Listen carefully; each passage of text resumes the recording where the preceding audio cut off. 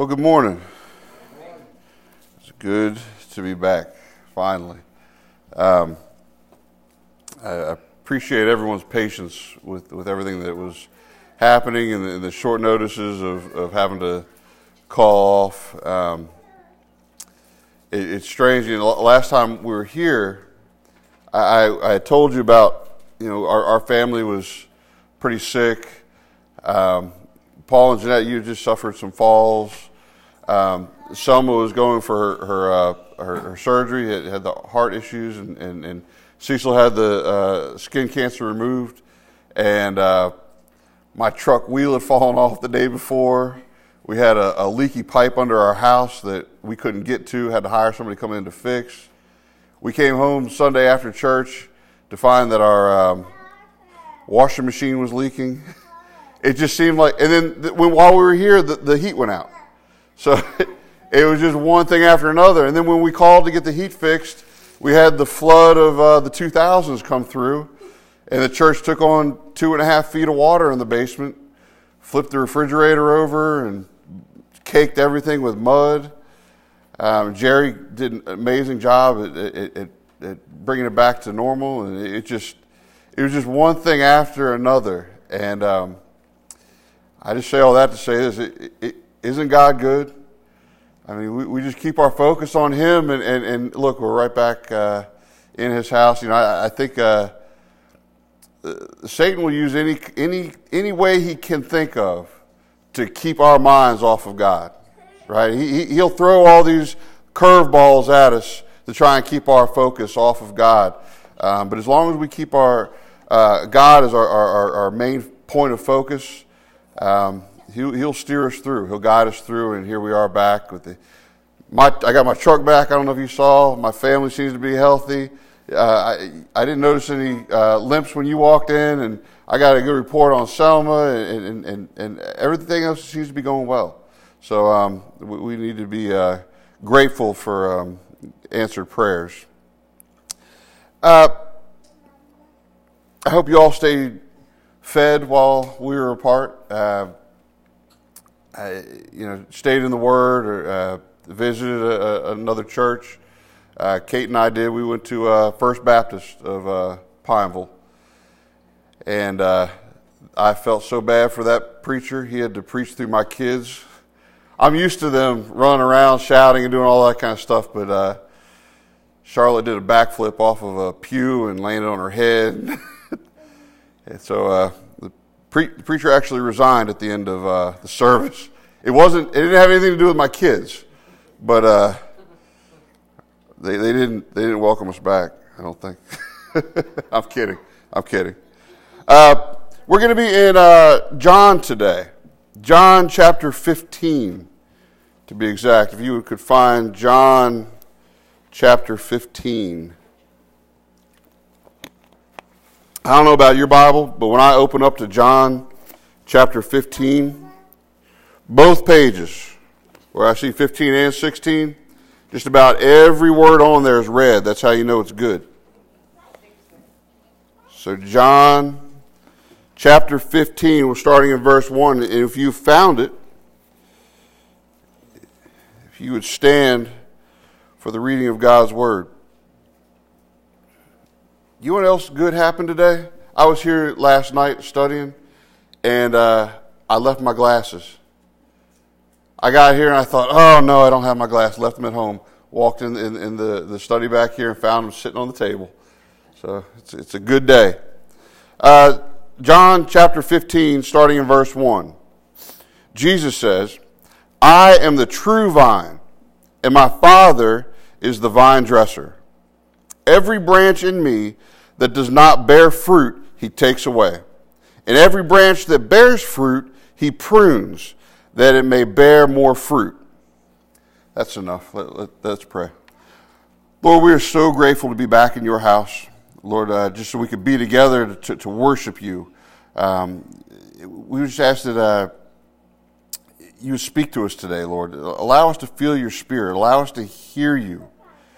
Speak to us through your word as your servants are listening. And it's in Jesus' name we pray. Amen. All right. Jesus tells us right off the bat, he says, I am the true vine. Now, I know y'all heard many I am statements from Jesus. This was actually the 7th and final I am statement from Jesus in John. He started off, I believe it was in chapter 6, by saying that I am the bread of life. I am the light of the world. I am the gate. I am the good shepherd. I am the resurrection and the life. I am the way, the truth, and the life. And then finally here in chapter 15, he says, he is the true vine. And that's interesting that he says the true vine. Why would he just say, I am the vine? He says, I am the true vine, because what we'll see is in Scripture, there's actually 3 times that a vine is used to describe something. There's in the past in the Old Testament, there's in the future, which we will see in Revelation, and then there is the present, which is now, which was Jesus speaking of here.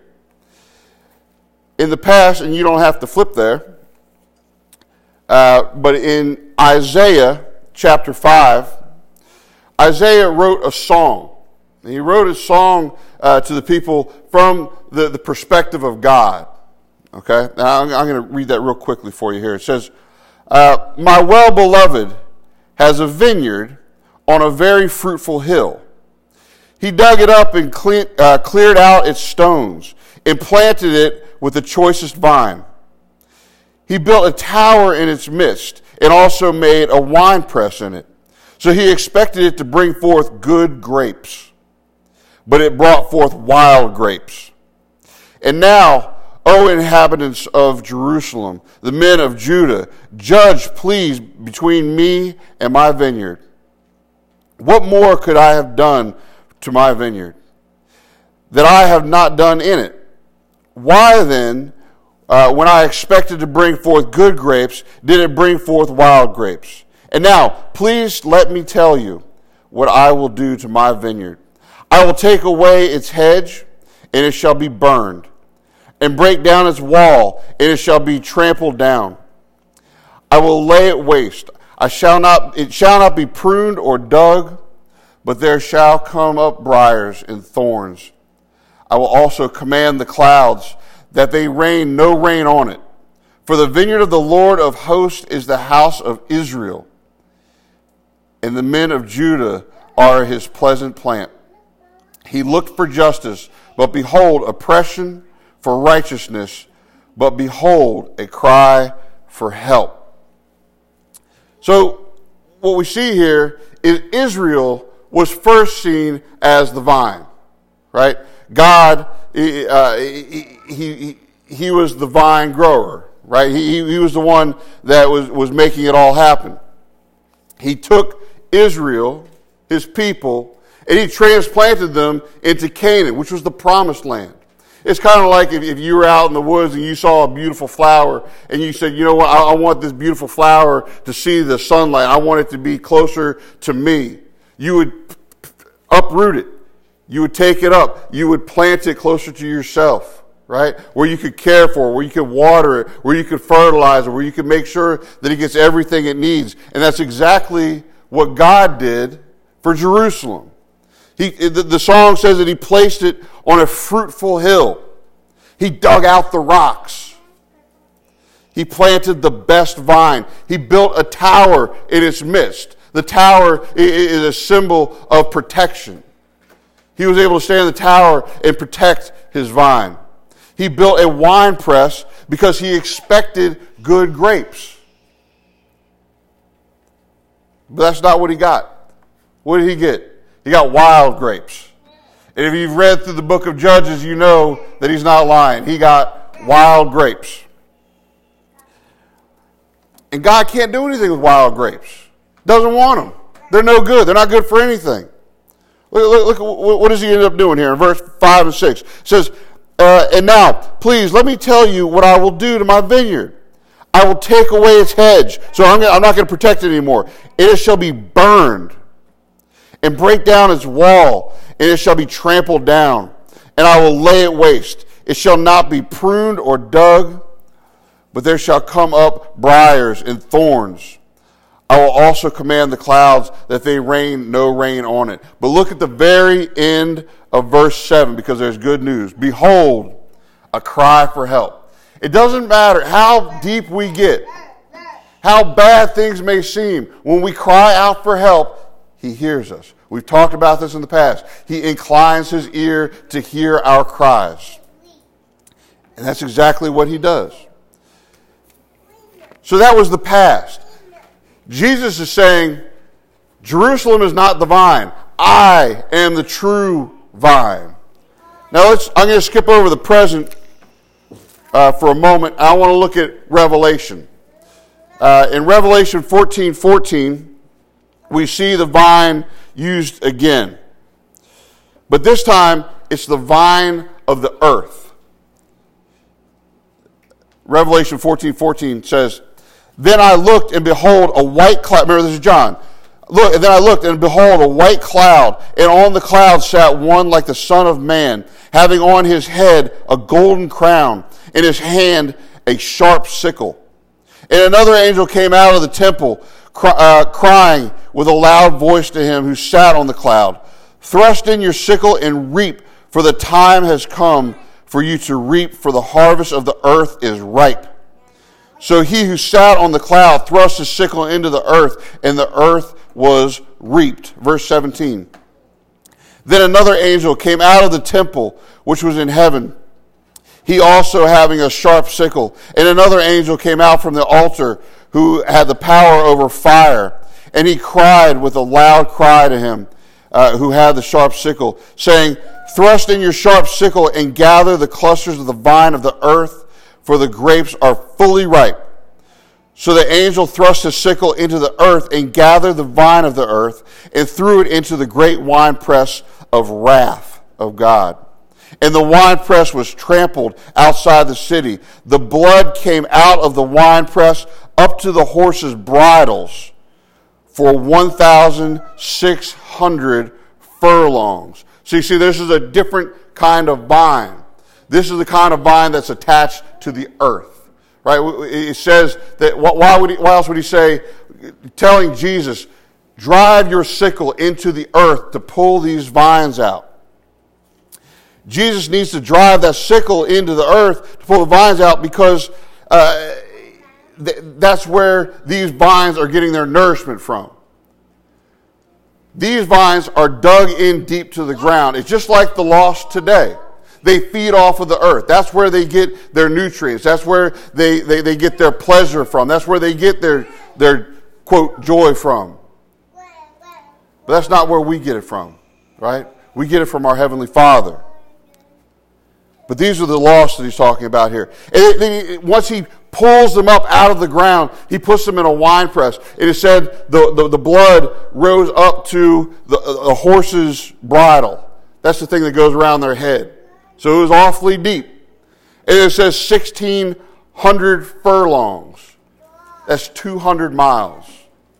So you picture 200 miles in any direction of blood as deep as a horse's bridle. It's a lot of blood. A lot of people losing their lives. But we are in the present. So that's where we're going to focus the rest of the message today. Right now, he is telling us that the vine that you and I are attached to is Jesus. You and I are attached to him if you are saved. If you are saved. So where the lost would have found their nourishment in the world, the saved receive what they need from the Lord. So in verse 1, he says that his Father is the vine dresser. Yours may say husbandman. They both mean a farmer. He's the one that looks over everything. He's the one that takes care of the land and the crops and oversees all that happens to it. So, verse 1, we find that Jesus is the vine that the saved are attached to. and his Father cares for the crops. Verse 2, every branch in me that does not bear fruit, he takes away. Let's stop there. Actually, let me do that again. Every branch in me that does not bear fruit, he takes away, and every branch that bears fruit, he prunes. Does not bear fruit, he takes away. The branches that bears fruit, he prunes, that they may bear more fruit. So he's comparing two different branches, right? The branch that does not produce any fruit, and the branch that does bear fruit. So when I read this in the past, I thought, okay, well, he's talking about the saved and the lost. He's saying, well, the lost, if you're not bearing any fruit, you get lopped off and you get thrown in the fire. But as I was reading, and I was ready to preach that, and last night as I'm studying, I looked at it and I said, that's not what he's talking about. And I thought, oh no, what am I going to do?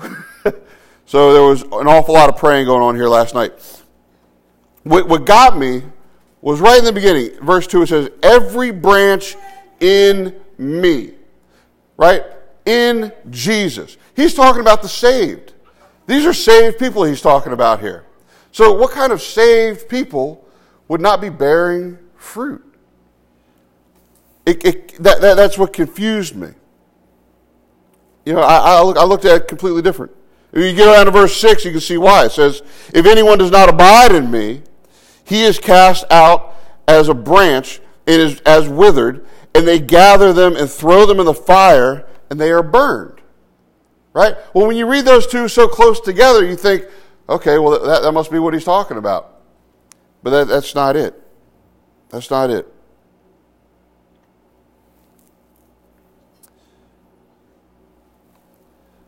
Let's take a look at the saved people that don't produce fruit. They are connected. They're connected to the vine. Jesus says, you are connected to me, but do not produce fruit. So there are a couple ways that we can look at this. It all depends on your translation of the Greek word arrow, which is translated here, taken away, or taketh away. There's two different definitions for it. The one that we see here in the text of taken away, if a child of God is not producing fruit, right? He's not bringing glory to God. People can't look at you if you're not producing fruit and see the goodness of God. So what can God do? I'm skipping all around because I'm so I got so much in my head and I'm trying to get it out in the right order and it's baffling me a little bit. But if I told you that I was a Christian, but you didn't see any of the evidence in the way that I lived my life, it would give you a poor indication of what a Christian is, right? If I told you I was a Christian and you saw me stumbling drunk down the streets of Pineville, you would say, that's a Christian? It doesn't look much like a Christian to me. Or if you knew my kids were at home starving and I'm at the gas station buying lotto tickets, you might think, that doesn't seem very Christian to me. I'm not bearing the right kinds of fruits. So, we're told that we are recognized by what? How are we recognized as Christians? By our fruits. Matthew 7:16 says, "You will be known, or they will be known by their fruits." So if you don't have fruits, how are you recognized as a Christian? That's a good question. Here it says that He, meaning God the Father, takes away. Takes away. What does that mean, that He takes away? One possibility could be physical death. Once we stop producing fruit, right? In the beginning, we're in love with the Lord, and we're doing things for the Lord. We're working in the church. We're doing everything we can to try and please God, right? And I'm not talking about works related, because the fruit comes through God, right? But as time goes on and things happen, maybe we drift away from God. We stop producing that fruit that we once produced. One of the ways that he can take us away is through physical death. He might say, your time here is done. I'm bringing you home. Remember, he's talking about saved people. He's not talking about losing your salvation. He's saying that you're saved and I'm taking you. Another thing, he could be removing you from something.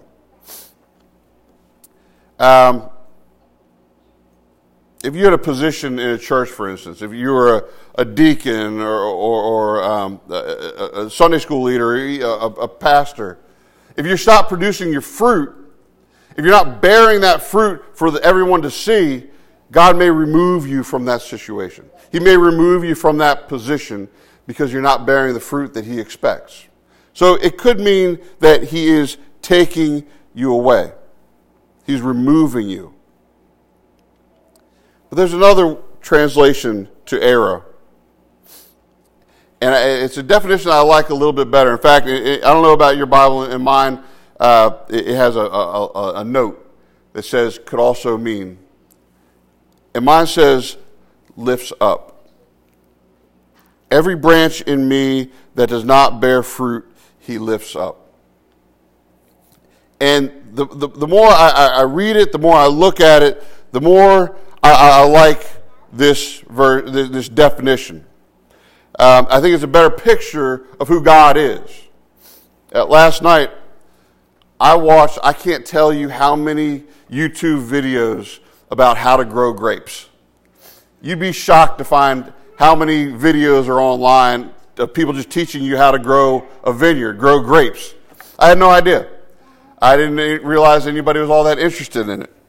But in every video that you see, the first thing that they do is they take the vines off the ground. They have to be lifted up. And there's videos of them building like trestles and fences. One guy had some like shortened telephone poles that he put in the ground and put metal line from end to end because the grapes and the vines would get so heavy that he needed that support. So it's lifting up, right? It's lifting these vines off the ground to give them the opportunity to produce the fruit. Because if you just let the grapevines grow on the ground, they won't produce the fruit. They need to be hung high. So a vine grower, to produce a lot of fruit, has to lift them up. And God wants to do the same with us. You producing fruit is what's going to bring him glory. So what are the fruits he wants us to produce? In Galatians chapter 5, verse 22, it says, the fruit of the Spirit, that's who we have in us, the fruit of the Spirit is love, joy, peace, long-suffering, kindness, goodness, faithfulness, gentleness, self-control. So if you aren't producing these things, if you aren't producing those fruits, what can God do to get them out of you? I think he would do what any good father would do. He would model them. Right? He would model these things for you. He would show you. He would lift you up. He would show you that he loves you. He'll give you joy and peace. He is long-suffering or patient with us. He's kind and good. He's faithful and gentle. And when you're not producing fruit, I believe that he will lift up his children and model these things. He wants to help you bear that fruit. He will lift you up.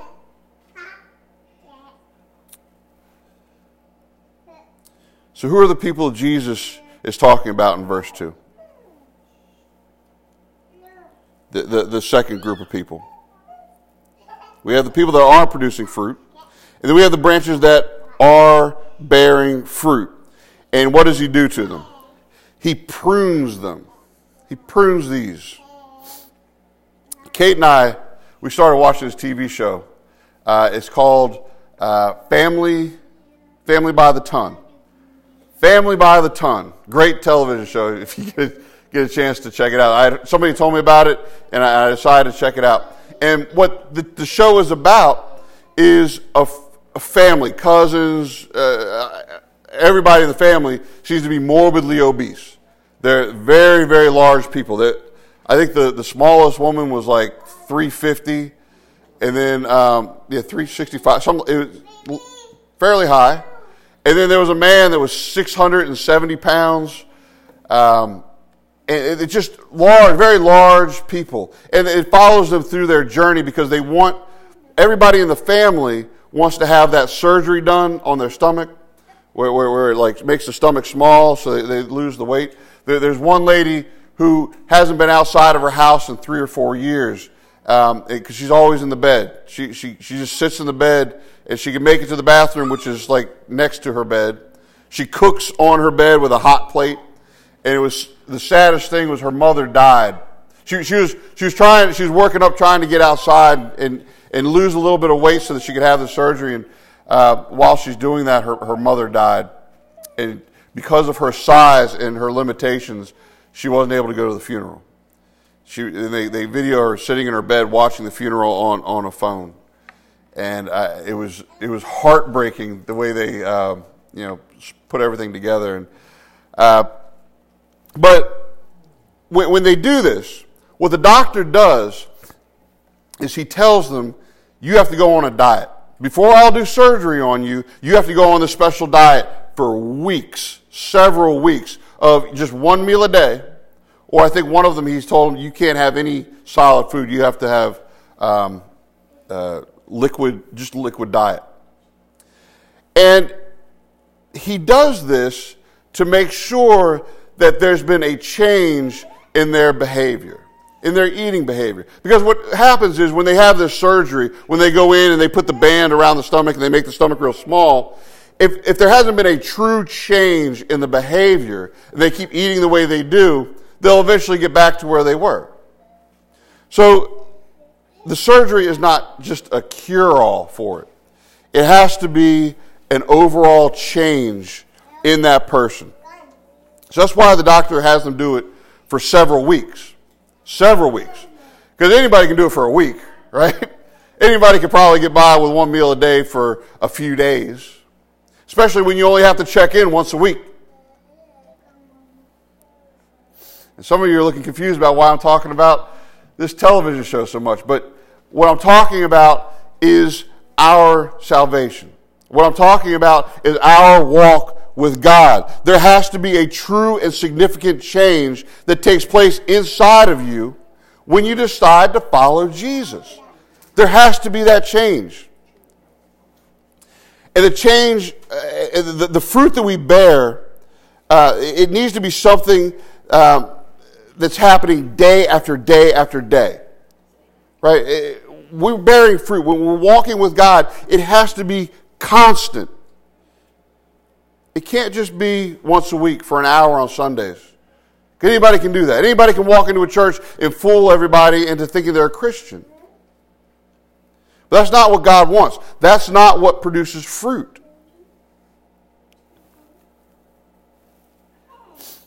So what does it look like?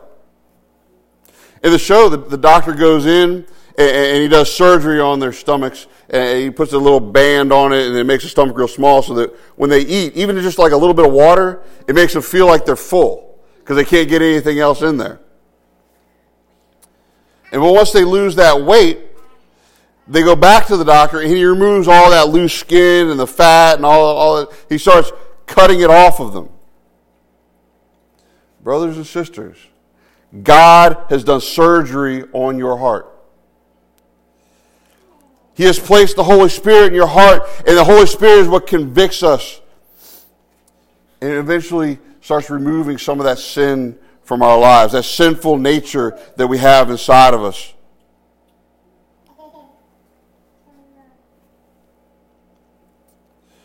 Over time, you start losing the desires of the world, right? They start being replaced by desires for God. And that's what, as it should be. The word prune, when you look at it, yours may say purge or purgeth. They both come from the Greek word I'm going to butcher this because I'm not Greek. Kathero.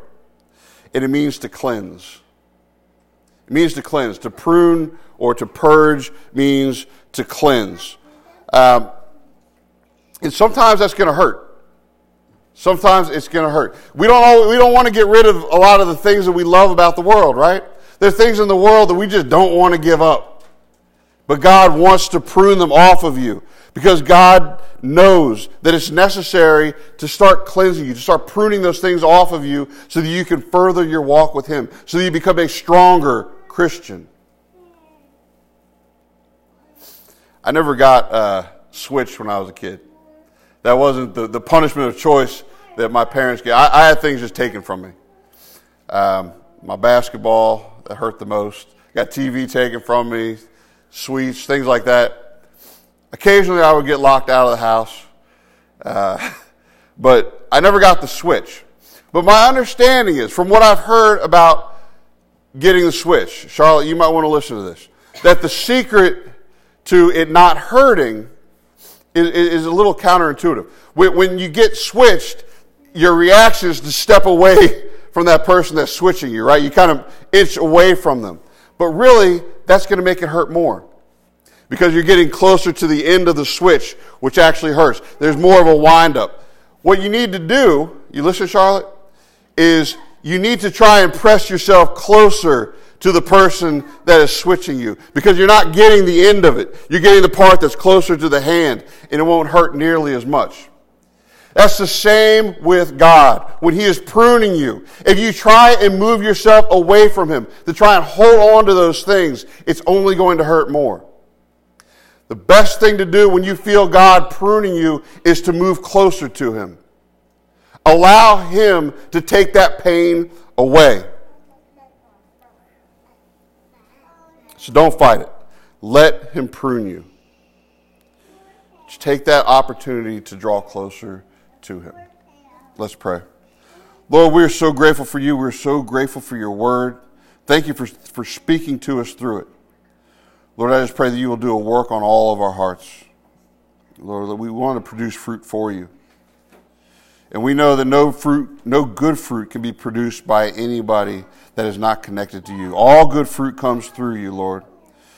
And we just want to bear that. We want to be your witnesses here on earth. And we want people to be able to see us and say, that is a Christian. They can recognize us by those fruits. Lord, help us love. Help us be kind. Help us be long-suffering towards each other. Lord, I pray that You will imprint all these things on our hearts so we can take them with us throughout our lives wherever we go and share them with the lost. Lord, we're so grateful for all that You do in our lives. It's in Jesus' holy name we pray. Amen.